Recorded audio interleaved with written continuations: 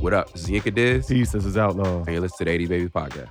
And on today's episode, we're going to do things a little bit different, which reasons that we'll explain. First of all, we have come up on our 5-year anniversary. Yeah. In fact, I want to say that the podcast officially started in October of 2016? It was around that time. I think we're a little bit I guess we're a little bit late to that party, but nevertheless, we're going to do some things to, I guess, celebrate our host, which would be Yinka and myself. And so part of this idea was brought on by our guest today, which is Panama Jackson. Say what's up to the people. What's going on, everybody? Glad to be back here in the space with you all. My favorite podcast, as Spotify proved. My Spotify Unwrapped proved that y'all are my favorite podcast. And so Panama is actually going to take over hosting responsibilities today because he is one of our most devout listeners, always gives us feedback. We have our separate chat, always talks about every single episode. It's great. But there's so many things that Yinka and I have to say that Panama just has like questions about, right?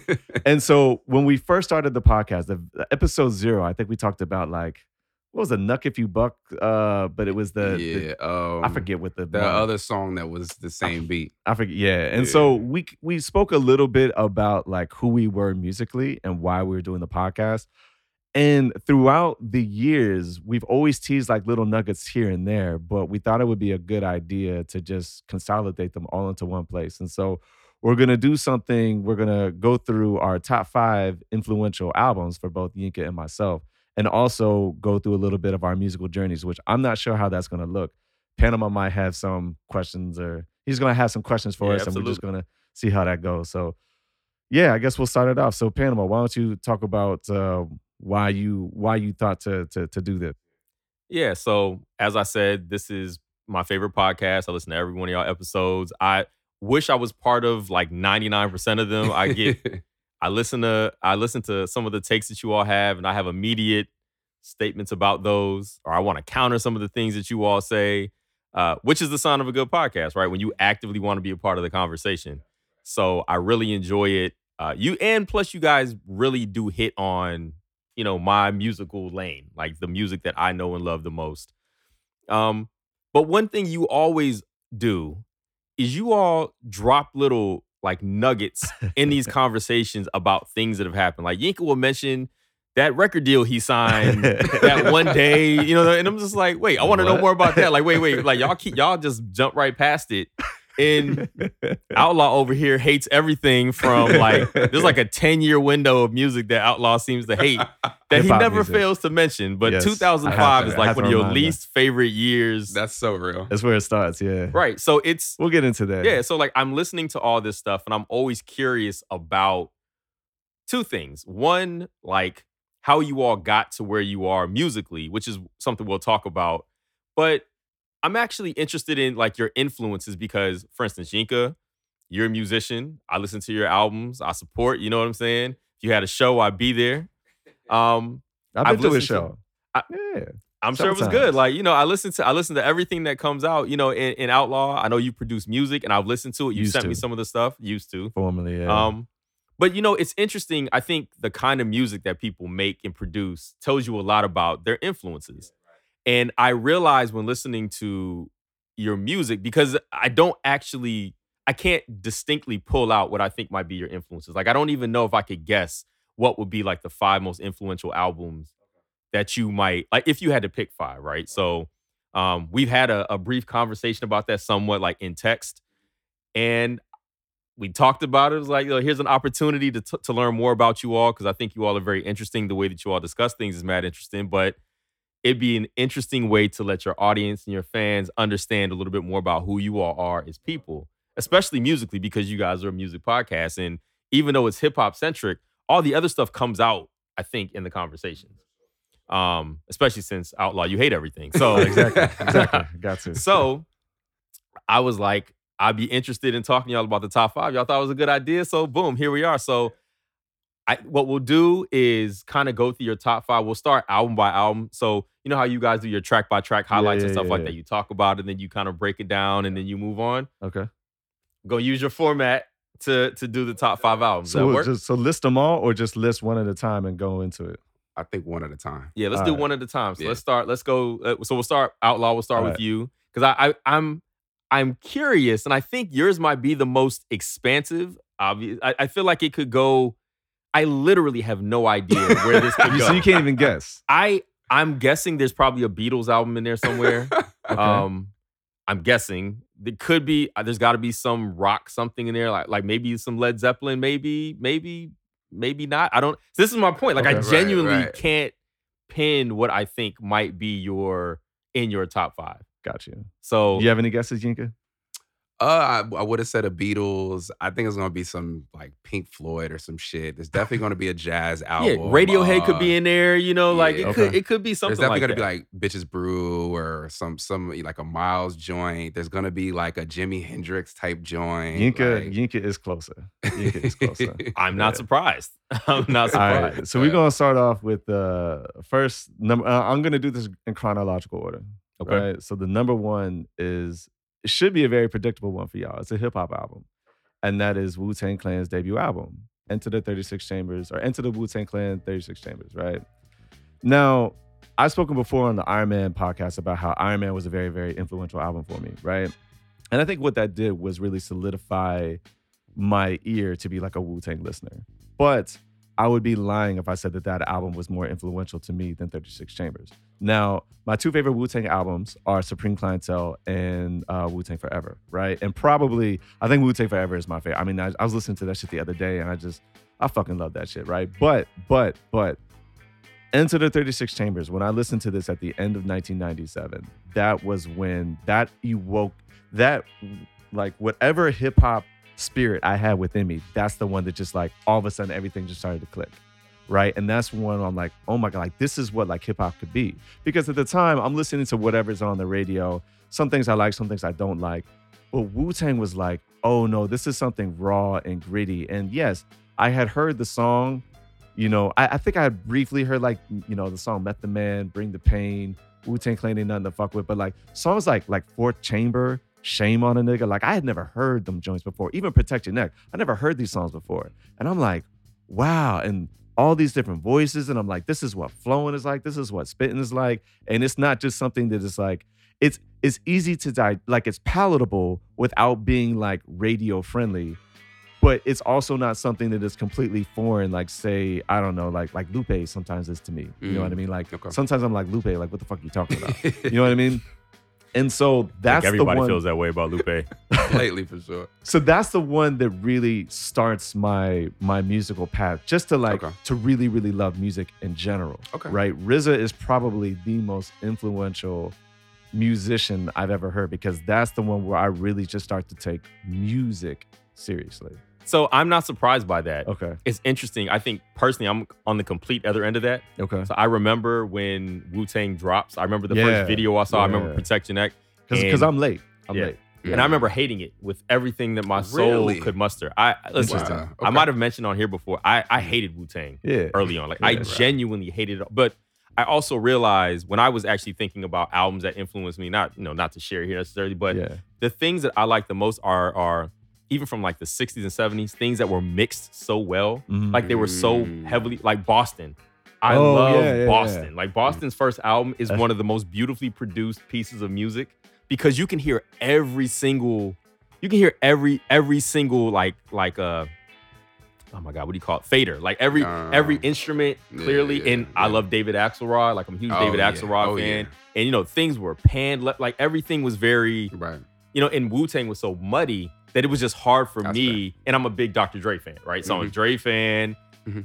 It was very hard for me to listen to it and really understand and appreciate it for what it was because I couldn't get past the muddiness. You know what I mean? Yeah. So I think, you know, it's my perspective is almost the opposite of that. Like, I really, really appreciate shit that's pristine, but I also appreciate like people who lean into an aesthetic. I said the same about Dipset, right? Like, it's like they sampled shit that like I was like fuck y'all for sampling this. But at the same time, like they leaned into it so hard that I like had to respect it. And I felt like with Wu, like they did some shit where it's like you're clearly bleeding the levels right now. Like everything's red, and you just said fuck it, I'm just gonna put it out like that. And I respected it because it was so different.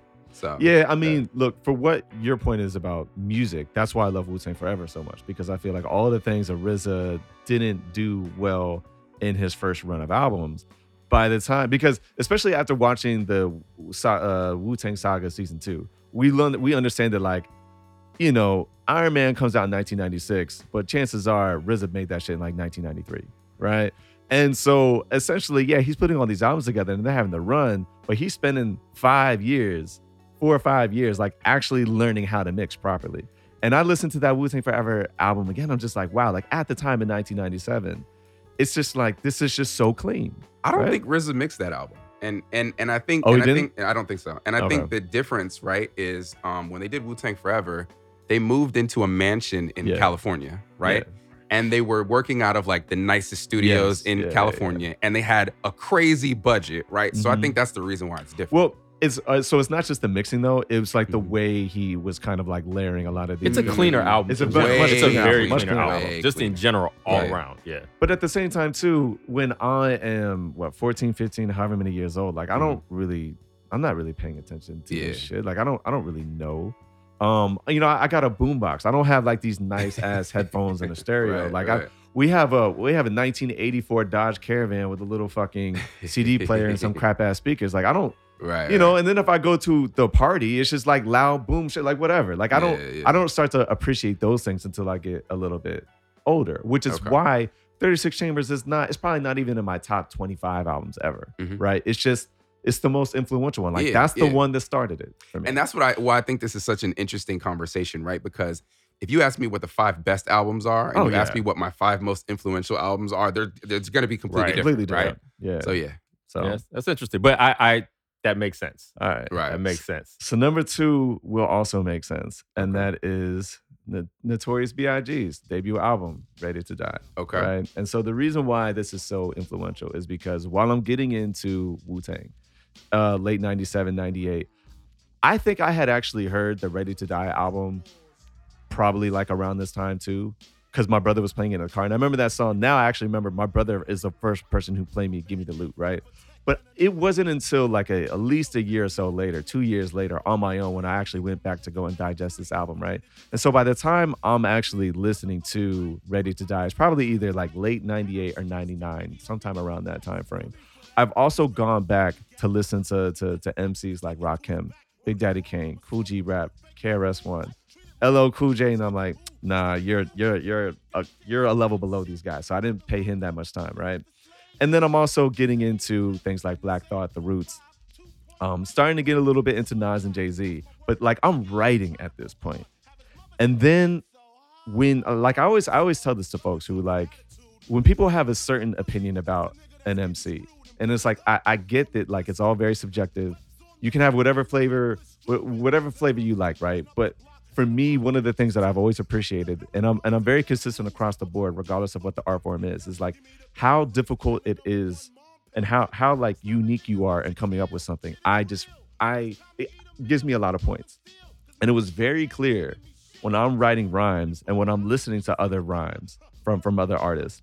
And then I listen to Biggie and I'm like, whoa, like you are clearly way better at this than everybody else. Like you just are, right? I think the only people on planet Earth who are as good at rapping at the young age of Biggie is Nas and Eminem. I think Biggie's better than Eminem. You can make the argument that Nas at the time, at the age, might have been better than Biggie. But maybe. But it's just like the way he did his flow with like these metaphors and these double entendres and how everything, like a child can understand this, but it takes a really intelligent person to actually write something that is so simple to understand. Yet like, how did you ever think to say this? Like, yeah, so just in terms of just understanding lyrical quality, I have to give it to Biggie's Ready to Die. And I like Life After Death is a better album than Ready to Die. But yet, despite that, Ready to Die probably is still in my top 5 hip hop albums. I love it so much. And like, you know, like especially that song like Give Me the Loot, like how he's just shouting on the mic and everything is still so clear and pristine. And it's just like, I want to fucking jack this nigga right now. Like, I just want to beat his ass. And it's like, yo, I've been robbing motherfuckers. It's the slave shit with the same clothes. Like, yeah, goddamn, this nigga is nice, yo. Yeah, like I'm getting worked up because that's just how influential this album is for me, just lyrically. Right. So yeah, thoughts. Again, I didn't like Ready to Die when it first came out. Like and much like Woo, I came around. Mm-hmm. You know what I mean? Like, and it wasn't really Biggie. I just hated the beats. Yeah. Or I like the more commercial. I love Juicy. Juicy is still one of my favorite hip hop records of all time. Like, I love Juicy. I loved it from the first time I heard it. I loved Unbelievable. I love Suicidal Thoughts. I love Respect. You know, but something about Ready to Die. I think it's the same thing. Like early in that time frame, it was like Pete Rock and CL Smooth for me, and everything from the West Coast, which is very mixed, much different, and from down south. Down so south, as a Southerner, you know, was the way he got it. But that also makes sense. I'm somebody who is as impressed with Biggie's talent today as I was. Oh yeah, back even then. more Like so. it's still. I get mad that Biggie's dead. Like Yes. I actually yes. get mad I feel about the same it. about him and Pac, actually. Yeah, like it really still bothers me when I listen to. Sometimes when I listen to like songs, and I'm just like, I can't believe we lost this dude. Yeah.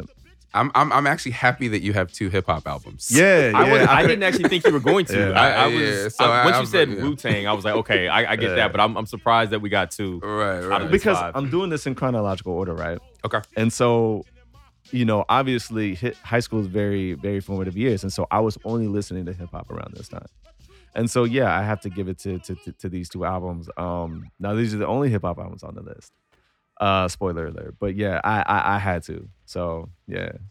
So the next one we're going to get into is Miles Davis, Kinda Blue. And so, Yinka, you were close here. You said Bitches Brew, and I get that. But it's going to be Miles Davis, Kinda Blue. And I think this is when, I don't know, early 60s. I forget exactly when it came out. But it's weird. I kind of want to say the Finding Forrester soundtrack, just because when that movie came out, like the soundtrack is like all Miles Davis from a different, it's kind of like the late 60s, early 70s period, right? And that kind of like sparked my interest in jazz a little bit. But this was around the time, it's end of high school, early college, and I'm starting to get into like James Brown, the Spinners, Old Soul. I'm trying to like slowly starting to figure out like sampling and things like that. And so my mom kind of picks up on this, and brilliant move on her part. She buys me Miles Davis Kinda Blue for Christmas, not knowing how good that album is, but just like, hey, this is supposed to be a really good jazz album. Listen to it. And I listened to it. And talk about like getting something right on the first listen to it. I fell in love with that album almost immediately. Like, it's an amazing piece of music, right? But the thing is, I didn't actually know just how praised this album is. It is considered the greatest modern jazz album of all time. It is. Like, that's just how good. But at the time when I'm starting to get into jazz music, I didn't realize that. I just know that I really like this album. And we're getting into college, and so everybody is talking about like, oh, their favorite music, this and that. And I remember I had a conversation with Imhotep, right? And Imhotep was like, yo, go through your top 10. And I think I had like Black on Both Sides at number 1, and then Kinda Blue number 2 or something. Or Ready to Die was somewhere up there, but like Kinda Blue was in there, and it was very high at the top. And he's like, all right, you're trying to be the extra. You're trying to be different. You're being the dude who and I'm goes like, jazz in nah, there. man, like I love this album. And I'm getting into more jazz albums at the time. None of them, even though I enjoy them, none of them are hitting quite as hard as Kinda Blue. The only one that gets close to that is actually John Coltrane's Giant Steps, which is another incredible masterpiece, right? But then I'm starting to read more about music and go through like all the, that's the thing about jazz albums. Like the cliff notes, the liner notes on jazz albums, nothing matches liner notes on jazz albums, right?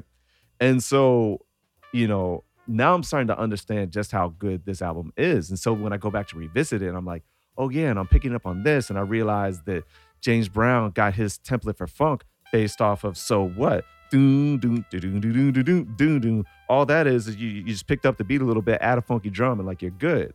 And so that album, not only is it one of my favorite albums, but it's also very influential because it opened my mind up to basically to jazz and to understanding like musical structures in a way that hip hop doesn't really present, right?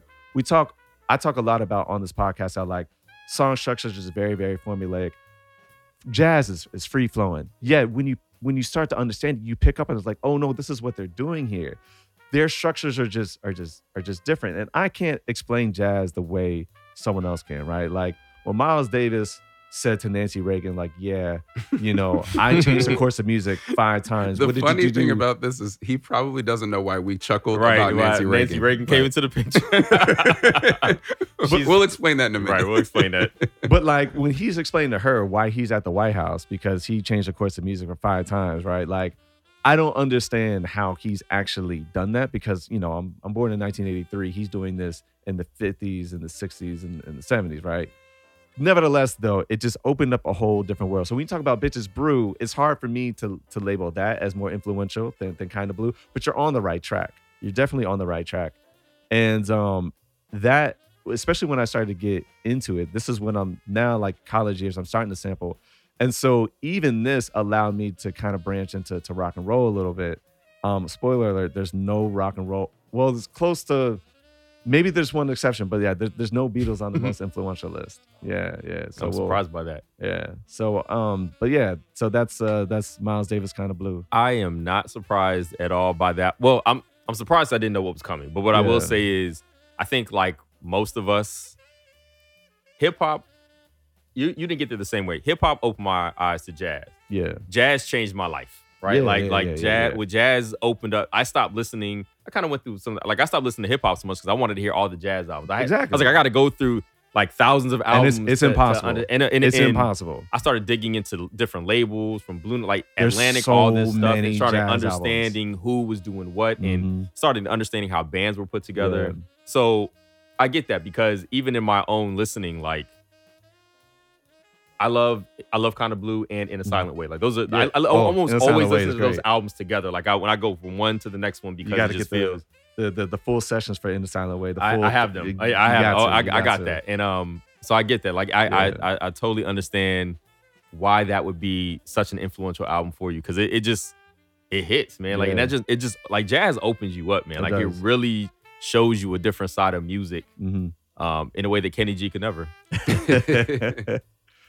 I think that's interesting. I knew a Miles joint was gonna be on there. I think what's interesting to me is like the differences in terms of like my musical road and you guys' musical road. Cause I've heard many people say what y'all are saying about jazz, and I just didn't have that experience. Like mine was soul, funk and soul. So I got into West Coast is all funk, right? Yes, I got into West Coast music first. So then George Clinton and Parliament and all that, Brick and everything. Then on the other side, I got into all these soul samples, and so then I super went down that path.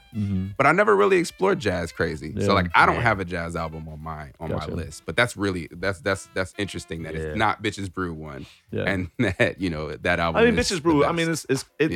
I don't love that album. It's a very influential album. It is. I don't love that album as much, but I love the studio sessions. Corrado is one of my favorite. It's his most polarizing though, right? I think it's become less polarizing.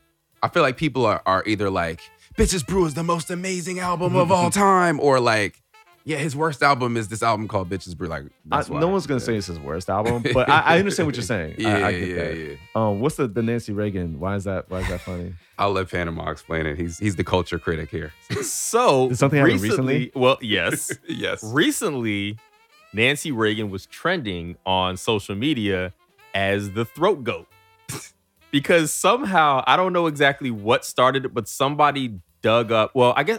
Oh, it was like this set of pictures where somebody was saying that Madonna was like slutty and Nancy Reagan was considered like at roughly the same age. Nancy Reagan was considered this paragon or whatever. Right. But they're like, but what y'all don't know is that Nancy Reagan basically used to be everybody's favorite topper in Hollywood. Like she was known. I think it was an excerpt from someone's memoir. Yeah, it's a memoir about her or a memoir about her or another somebody. lady. That makes sense though. I mean, Ronald Reagan. And they said that she used to go from trailer to trailer in Hollywood. Like people were excited about her. Like she was literally like considered in anywhere. Like she would just be down for it anywhere.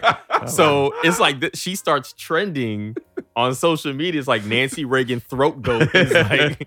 The greatest thing about that is that Too Short has bars from 1989 about Nancy Reagan. And I always just assumed because, Eazy-E and all these niggas would make up these silly stories about women, but that might actually be a true story. Yeah, based on a true story. It was somebody pulled the lyrics and you're reading it's like, wow, Wait, goddamn, whoa, Too maybe. Short tried to tell everybody back in '89. Who knew? Who knew? Apparently Hollywood knew, but she, Interesting. anyway. But, Just say no, man. so somebody actually tried to change her Wikipedia. Is like, just say yes, Nancy Reagan. Yeah. And it was just a mess. Oh, but it was funny. It was like, Yeah. it's the reason the internet exists. They've for been stuff going like that. crazy on Twitter about this. Oh, so gotcha. yeah. It's wonderful. It's terrible, but it's wonderful. I love Black Twitter, man. It's the greatest place on earth. Interesting. So my number 4 is kind of gonna skip over the rock era, right? I'm gonna go with Fela Kuti's "Expensive Shit," right? And the reason why I'm picking this album mainly is obviously because of Watanoga Enemy, right? And so in 2006 and 2007, obviously I'm listening to a lot of rock music, but I'm also, I'm downloading like jazz albums. Any jazz album that sounds interesting, like I'm trying to download it. And on this one forum that I'm going to, someone throws in the "Expensive Shit," Watanoga Enemy, and I'm like, Fela Kuti, like, who is this? What the fuck? I got some Nigerian friends. That sounds like a Yoruba name. And so I'm listening to Watanoga Enemy, and I'm like, what the fuck is this? Where has this been my entire life? Holy shit, right? And so that kind of starts me down the whole Afrobeat path. And if you were in DC circa 2008 to 2013, you were going to the Afrobeat parties. If you were into this, you were going to the Afrobeat parties put on by Lunchbox Theory, right? Shout out to Allison Howe, Christine Dooling, and DJ Underdog, right? And so, but I never would have got there if I didn't listen if I didn't get into Fela Kuti. And so I after would have thought Underdog was the one who put you on the Fela, actually. No, That's crazy. It was me. It was my own musical taste that led me to Underdog. Okay, right? got you. And so now this enters a whole time period where I'm starting to go back and listen to like, George Ben and all the Brazilian music and just like random different salsa Brazilian sounds and music is different so African amazing. sounds, right? And then obviously I get on to Underdog at the Afrobeat parties, and then I go to the World Cup and I get into house music, right? And so I think all that starts because of Watanoga Enemy, Fela Kuti's "Expensive Shit." Musically, I mean, look, there's probably other Fela albums that musically I think resonate with me more. For example, my favorite is actually the LA Sessions, and that's like his first major one that he did in like 1969. I fucking love that shit, right? That's probably my favorite Fela album. But again, "Expensive Shit" is the one that opened like it opened the doors to an area of my life that like I will always cherish, right? And like the reason why I got into DJing was because of house music from South Africa. I'm not sure if I'm not sure if I ever get there if not for my experience with Fela Kuti and Afrobeat, because Underdog, while he started doing all these Afrobeat records and it was all on vinyl, he started getting into more digital, and he was playing a lot of the contemporary sounds from Africa that the Nigerians were not providing, right? So basically like P Square was hot, right? But like that was kind of too commercial. He's finding all these random deep cuts, and some of the South African joints are in that as well. And so that's where anyway, all those experiences start from one place, and it's when I first heard Watanoga Enemy. So yeah. Man, let me tell you something. Fela is probably the artist that I was most mad to discover. Yeah. Because I was so pissed that I didn't have this discovery earlier. And I'm gonna guess it happened in my life when it was supposed to. Like a lot of musical discoveries. Some woman I know was like, "You ever heard of Fela?" I was like, "I have not."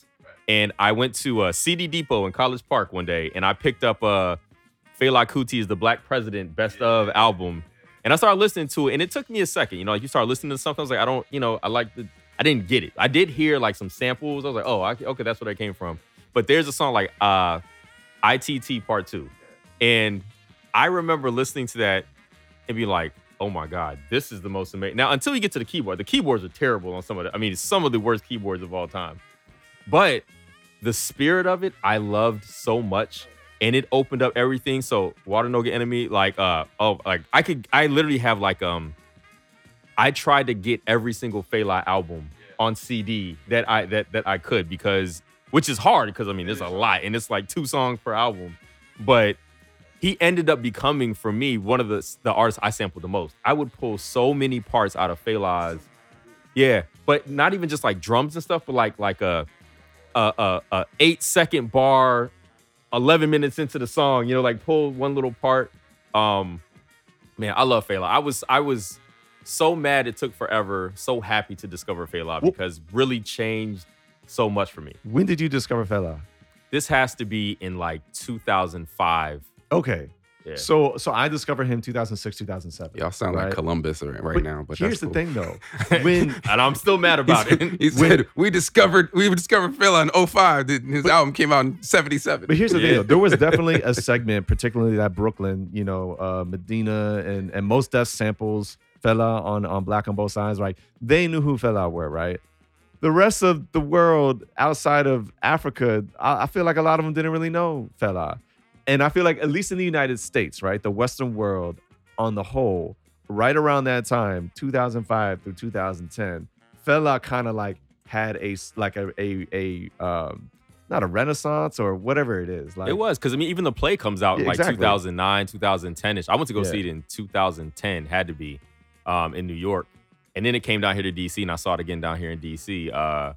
There was a time when Fela kind of just blew up. Yeah. And then there were all these people, all these DJs started doing like Fela tribute albums and stuff like that. And then you started getting Afrobeat bands coming out. The internet, woodworks. man. The internet Yeah. changed it, right? The internet put the ability to learn about all this art. Like I used to, like Soul Size, the blog was like Soul Size. I used to follow all these music sites. I remember and Soul Size. Soul Size used to put me up onto a lot of stuff. A lot of the soul albums I I learned how got to were distinguish from- yeah. between like Philly soul and Northern yeah, soul. yeah. And like that's how That's my shit. that site actually is what helped me understand how to distinguish Okay. the different types of music and different types of soul and stuff like that. damn, I But feel that like I missed out. one of Great those blog. sites is where obviously, like I said, there was a woman who put me up on a Fela, and she kind of like she mentioned I went and bought the album, but then I started like digging in and I started noticing him on other websites. I'm like, okay, so I'm late to this party. And then I started hearing like deep cuts on stuff. And that's when I started digging into trying to get his whole catalog, which I think I actually have digitally, the entire Fela Kuti catalog. I have a lot of it. If not, I have a lot of it, yeah. But no, I completely get the Fela thing. Like 100%. Word. I mean, I'm Nigerian, so it's like, I think my Fela journey is actually funny because it's you know how like, and I don't know if y'all have the same experience, but like my parents aren't music people. So they have like, each of them have like maybe 3 artists that they love. And they listen to those same 3 artists, same what my songs parents are over too. and over again. And so it's like, and it's like some shit where it's like, you wake up on a Saturday morning and there's loud music playing and it means you have to clean the whole house, right? So it almost makes you like, by a trigger, you're triggered by this music. So all of the music that my parents like loved, I didn't like it. I rebelled against it. You know how when you're a kid, like you for the most part. I mean, my mom loved Mariah Carey and Whitney Houston, so you can't hate those things. I'm black, but my dad liked he liked Phil Collins. Okay. He liked Michael Bolton. Those are his white guys. My dad. And liked Phil then Collins, too. and Michael then he Bolton liked, is a fan favorite amongst black people, man. I don't know why, but Michael he, Bolton, man. and it was the same like 3 songs, and he would just ugh. And then he loved of course Bob Marley, Yeah. and Peter Tosh. And then Fela was the Afro beats, Yeah. you know what I'm saying? The Afrobeat guy. So, I listened to a lot of Fela in my house growing up, but it'd be the same 2 or 3 songs, Water No Get Enemy being one of them. Lady. And I heard it Shakara. a million times, so it's like I didn't seek that music when I kind of had my musical journey. I didn't seek it because I already knew it. I mean, and it's funny, like when in this resurgence that y'all are talking about, people were like, "Yo, Fela's the Bob Marley of Nigeria," right? Like, and he kind of really is in a way, right? He's our national treasure, our musical national treasure of Nigeria. So, when this whole big we love Fela thing happened, I reconnected with his music, but I kind of always knew it. Like it was always playing somewhere. You go to some auntie's house or something and Fela's music would be playing, right? So that's kind of my experience with it. So when Lunchbox Theory folks did their thing and the whole 9, like it was reconnecting with that kind of music for me. Yeah. So the 5th and final album, I guess we'll call this a rock album, although I guess it's more like industrial rock, and that is Ghost from 9 Inch Nails. I'm surprised you didn't see this one coming, Panama. You know what? Now that you say that, I can. makes sense, okay. right? Yeah, it does make sense. Is this the thing with the Little Nas X Yes. sample on it? Yeah, Okay. that's track number 16 on this too, isn't it?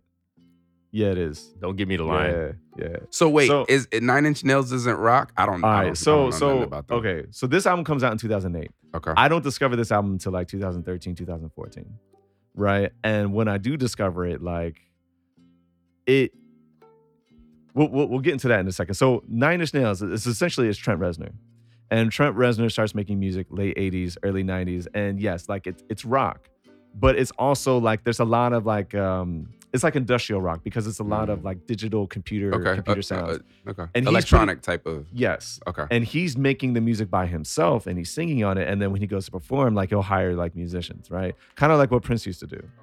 And so in 2006 or 7, like look, a lot of rock artists from the 90s, they either try to evolve or they faded into obscurity, right? And then they just do their shows with their music that people love and whatever. Well, Trent Reznor is like, he's a musician, he's an artist, he's going to change. And when he started coming out with music in like 2005, 2006, I actually kind of liked it. It was like Bite the Hand That Feeds You or whatever. And people were like, oh, this isn't the Nine Inch Nails that we love, so this is whack. But I was like, it's kind of cool. So he comes up with Ghost in 2008. And it is basically it's a free album. You can buy it if you want to, but you can also download it for free. Not only that, you can sample and do anything you want to do with the record, which is probably why Lil Nas X thought he could sample it. The problem is that once you publish it and make money from it, you owe Trent Reznor a check, which is what he did, which is, I think he got like 30 million or something like that, right? It's something crazy. Wow. But he just wanted to put all these sounds together. So essentially what it is it's 2 discs. There are 36 songs. Each disc has 18, and it's a side A and side B to a disc. So it's like Ghost 1, Ghost 2, Ghost 3, Ghost 4. And the tracks are literally, they're just called track 1, 2, 3, 4, 5, 6, 7, 8, 9, 10, 11, 12, through 36. And there's just like these different, like some of them are rock, they're a little electronic, they're a little like whatever. The reason why I even got into this is because in 2010, 2011, I started really getting into film. And one of my favorite movies is The Girl with the Dragon Tattoo, directed by David Fincher, right? Well, David Fincher used Trent Reznor and Atticus Ross to do his score. But he also did that for the movie that came out the year earlier, which was The Social Network, which is the first time Trent Reznor had done that. They won an Academy Award for Best Original Score. But at the time, I'm not really paying attention to things like that. So over the years, I love this movie, Girl with the Dragon Tattoo. I watch it all the time, and I get more invested into the music. So I'm like, I think I'm going to buy the soundtrack. And I'm like, so then I see like, oh, he comes out with Gone Girl, and Trent Reznor did the score for that too. I was like, oh, so now Trent Reznor, Nine Inch Nails, he's doing all this stuff. So I was like, well, let me go. Apparently, Ghost influenced The Social Network. So now let me listen to Ghost. So then I go listen to Ghost, and I'm like, holy shit, like this shit like changed my life. So now I've got Ghost, Girl with the Dragon Tattoo, and The Social Network, and Gone Girl soundtrack all on one disc playing in my car. I still have that MP3 disc in my car, and I will still listen to like, this is my Reznor playlist. And so now, like when I get really excited about like new music that's just like kind of weird and experimental, it all has to do with this Ghost album. And even though it wasn't the first one I heard, it's the one that inspired David Fincher to hire Trent Reznor. And now like he's making his bread doing scores. Right? Like, Panama, I know you can speak on this because we've talked about this album before. Yeah, we have talked about the album. Yeah. Yeah. I don't look, it didn't change my life nearly the same way it did, it did for you. I'm familiar with it. We did have a conversation about it. I remember when Lil Nas X, probably because of Lil Nas X, you pointed that out, and then I was like, oh yeah, I remember reading about this song, and then we talked about the album, whatever. Yeah, I mean, I love Nine Inch Nails. Like, it's hard not to when you really start getting into music. I was more into the softer stuff in the rock, in that era, like the Goo Goo Dolls. Like, I really enjoyed the Goo Goo Dolls, but I was more of like Third Eye Blind. Like, I loved that. That was more my like the built for MTV, but oddly depth. Like, I feel like Third Eye Blind had a lot of depth to what they were doing. So, like, that kind of stuff. But, yeah, no, I'm with you on that. I mean, I didn't really get into a lot of the rock music from the 90s. My brother was listening to it, and I just kind of like, yeah, I'm done listening to stuff you're listening to. I got my boombox. I'm going to listen to black music, right? So I didn't really care about Nine Inch Nails in the 90s either. In fact, I'm not even all that familiar with his early 90s catalog stuff. I don't care. Like, he's making music now that I like. I'm going to listen to the stuff that I like I'm good. Right. Any Never thoughts on heard Nine it. Inch Nails? I don't know shit about Nine Inch Nails. I probably heard the songs before, but just not even familiar. Got you. Yeah. There's a ton of rock music that I think that you can tell like certain producers start digging into their rock bag heavy. Like they moved out of the soul jazz lane and started going. I think Kanye West did this too. Just Blaze was heavy. I feel like, but rock I feel like stuff, too. the rock from that era is prog rock, right? So 50s, 60s, 70s progressive rock, right? Like the Just Blaze Kanye's that y'all talking about, the shit that they were sampling, which is very different from like this. Well, even I'm thinking of stuff like Toto, like Africa, like Hold the Line, like they did Africa, which I actually really like.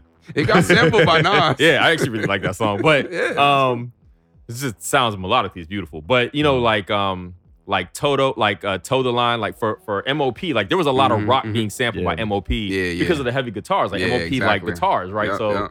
You could tell they were like, all right, well, we got to go to a place that's going to give us that energy. They started going to that, and so that's actually how I discovered a lot of that rock music too. Gotcha. Listening to certain hip hop, like more high energy, right. You know, like just the producers who needed guitars for their sound. Yeah, makes sense. But any surprise exclusions? I guess no Beatles. I'm just surprised there's no Beatles album on there, and you know that's what I was expecting. So real quick on this, so the reason why it was tough to do it is because, so I grew up listening to a lot of classic rock because my parents did, mainly my dad, right? They were listening to whatever was in the 80s, but mainly like, you know, a lot of classic rock. But like I said, when I got my boombox in '94, I rebelled against that, and so. It wasn't until in the summers I was working as an electrician. I'm working with a lot of blue collar folk, right? And so they're not going to listen to the country station because that's going to drive people nuts. So they're going to listen to the classic rock. They're either going to listen to DC 101 contemporary or they're going to listen to the classic rock station. And when they're listening to this stuff, I'm like, oh, I remember all this. Like I kind of grew up on this music. It's like, it's not that bad. So when I do finally like get into classic rock, like which album am I going to pick? And it's all like, is it going to be Sgt. Pepper's Lonely Hearts Club? Like, is it going to be the White Album? Is it going to be Abbey Road? Like, I don't really know. Is it going to be, you know, Are You Experienced from Jimi Hendrix? Is it going to be Zeppelin 1 or Zeppelin 4? Is it going to be something from Creedence like Jethro Tull's Aqualung? Like, I don't really know. Like, it's hard to pinpoint any of these albums to say specifically this is an influential one because there's no album I listened to that said, hey, you need to listen to all of this. What kind of happened was just like, hey, I'm listening to a bunch of different music that I remember. It kind of sounds good. I'm just gonna buy everything and listen to it all at once. And it's hard to pinpoint one album that's just like, this one is more influential to the other ones, especially when there's no album I heard that kind of opened my ears musically. Whereas when I'm listening to 36 Chambers, yes, Cream was on the radio, but I'm like, this is opening up my ears. When I'm listening to Ready to Die, yes, I knew Big Papa, I knew Juicy. But like, those aren't the most lyrically challenging songs. They're not bad, but they're also like they're not teaching me anything, right? When I listen to Fela Kuti, Expensive Shit, Wadenoga Enemy, it's like wow, where has this been? Holy shit! And there's no rock album that really does that for me, except for Nine Inch Nails' Ghost, which we want to call it rock, we can call it rock. But that's one of the more later ones. And I didn't even listen to that album maybe until like 2013, 2014. So yeah. So that's that. I feel the same way about 70s soul, right? Like it's my favorite genre. I mean, y'all are in one of the rooms of my house and we're sitting in a pile of vinyl, right? So like my favorite genre is 70s soul, 76, 77 is my favorite years. But I'm not gonna have an album on my list that's a 70s soul album for the same reason, right? It's like I can't pinpoint a specific album that's the one that I always go to, you know? So to recap, that's Wu-Tang Clan, 36 Chambers, Ready to Die, Miles Davis, Kinda Blue, Fela Kuti, Expensive Shit. Yeah, so upon hearing the list, anything that you learned? You know, your list makes so much sense to me. I'm gonna say that. Like as I told you, I think the one your calling card is how you hate shit. and it's jokes, but it's also true. Like, you know, you're very specific about like this time frame. But the albums that you pointed out make a lot of sense for me in terms of knowing you in the way that I think about how you think about music. So for instance, like Fela made a lot of sense. Like I wouldn't have guessed that. But then when you said it, I'm like, that makes so much sense to me. And especially because I mentioned that I've listened to the music that you've made. Like I asked you to send me some, you sent me your production and however you feel about it. Actually, I really enjoyed it. Like I like the beats that you sent me because none of it felt hip hoppy to me. It felt musical. Most of it felt like more like music than it did hip hop. And that's something that happened to me when I started producing. Like once I started leaving samples alone, I started trying to figure out what does music sound like if I'm just like left to my own devices. And I deviated so far from hip hop. The only thing that was left was maybe the drums. But everything else was like I could feel myself pulling from these random influences, like heavy jazz, especially like very heavy jazz fusion. Like I started living in a jazz fusion world. I'm like, damn, this is what I would do if I was an artist. This is where I would be. Right. So, like I can hear the miles. I can understand. I think a lot more about what. Like even when you're talking about music and why you like certain things, I do think it helps flesh out for me that. So I don't know that I learned anything so much, and I'm gonna chalk that up not to me not paying attention, but to me paying so much attention to y'all podcast and having listened to so much that I think these things just help. It helps, expand the way that I view the way you're talking about albums. Right. Like the fact that on that Hell Hath No Fury episode, Mhm. you both were very specific about Pusha T and his Biggie influences, Oh, right? hell Like, yeah. like how annoying that was, right? Oh, look, I had to put his verse in there. So if you know, it's like if you know what You you're did do listening to, that, this yeah. is a Right. straight Biggie It's rip. a straight rip. And that Biggie makes sense that would be such a triggering point, right? Now, We're both because, super right, it into makes a Biggie, lot of right. sense now because, Yeah. like, okay, so Biggie is clearly like, oh, right, and so that means when people decide they want to go down Biggie Road, they better come correct, and if you don't, it's gonna stand out, it's gonna be annoying, right? And it speaks that's what I'm saying. It speaks to that type of stuff. Like I can understand it. And what I would find interesting is, if you all were doing different types, not just hip hop albums, but like other stuff. Like I know you mentioned you're gonna do Instant Vintage, and when you all did like Jill Scott and Erykah Badu, like I think this stuff also helps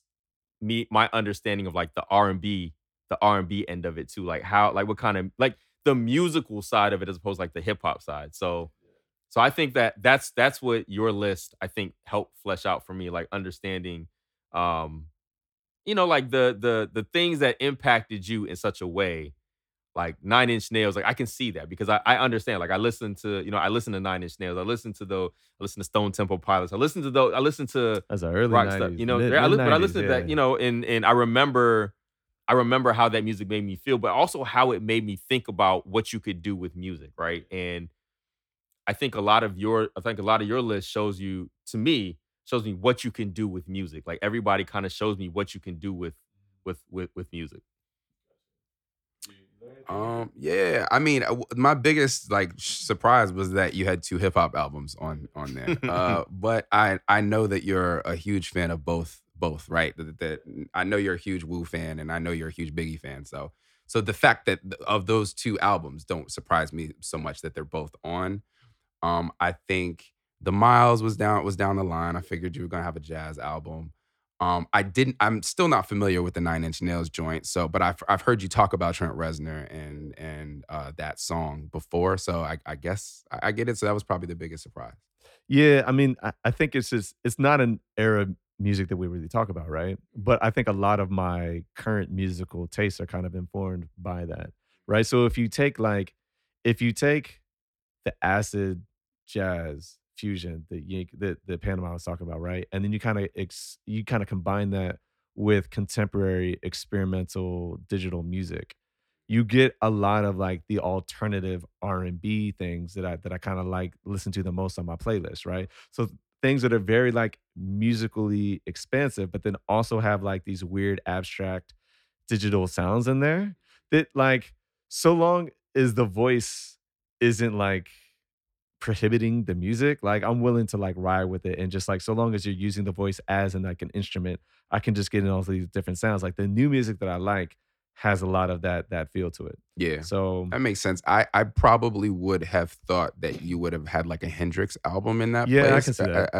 as opposed, but I can see that. makes sense. Yeah, it's like it was hard to pinpoint. Yeah, it's hard, man. 5 It's albums difficult. is difficult, number Yeah. one, Yeah. because you're music people. You're Right. both, you know, it's hard to limit things. And it was even hard for me even thinking about it for myself. Like damn, it's unfair to tell people 5, but you know, like when you try to it's there are some people that could do that, right?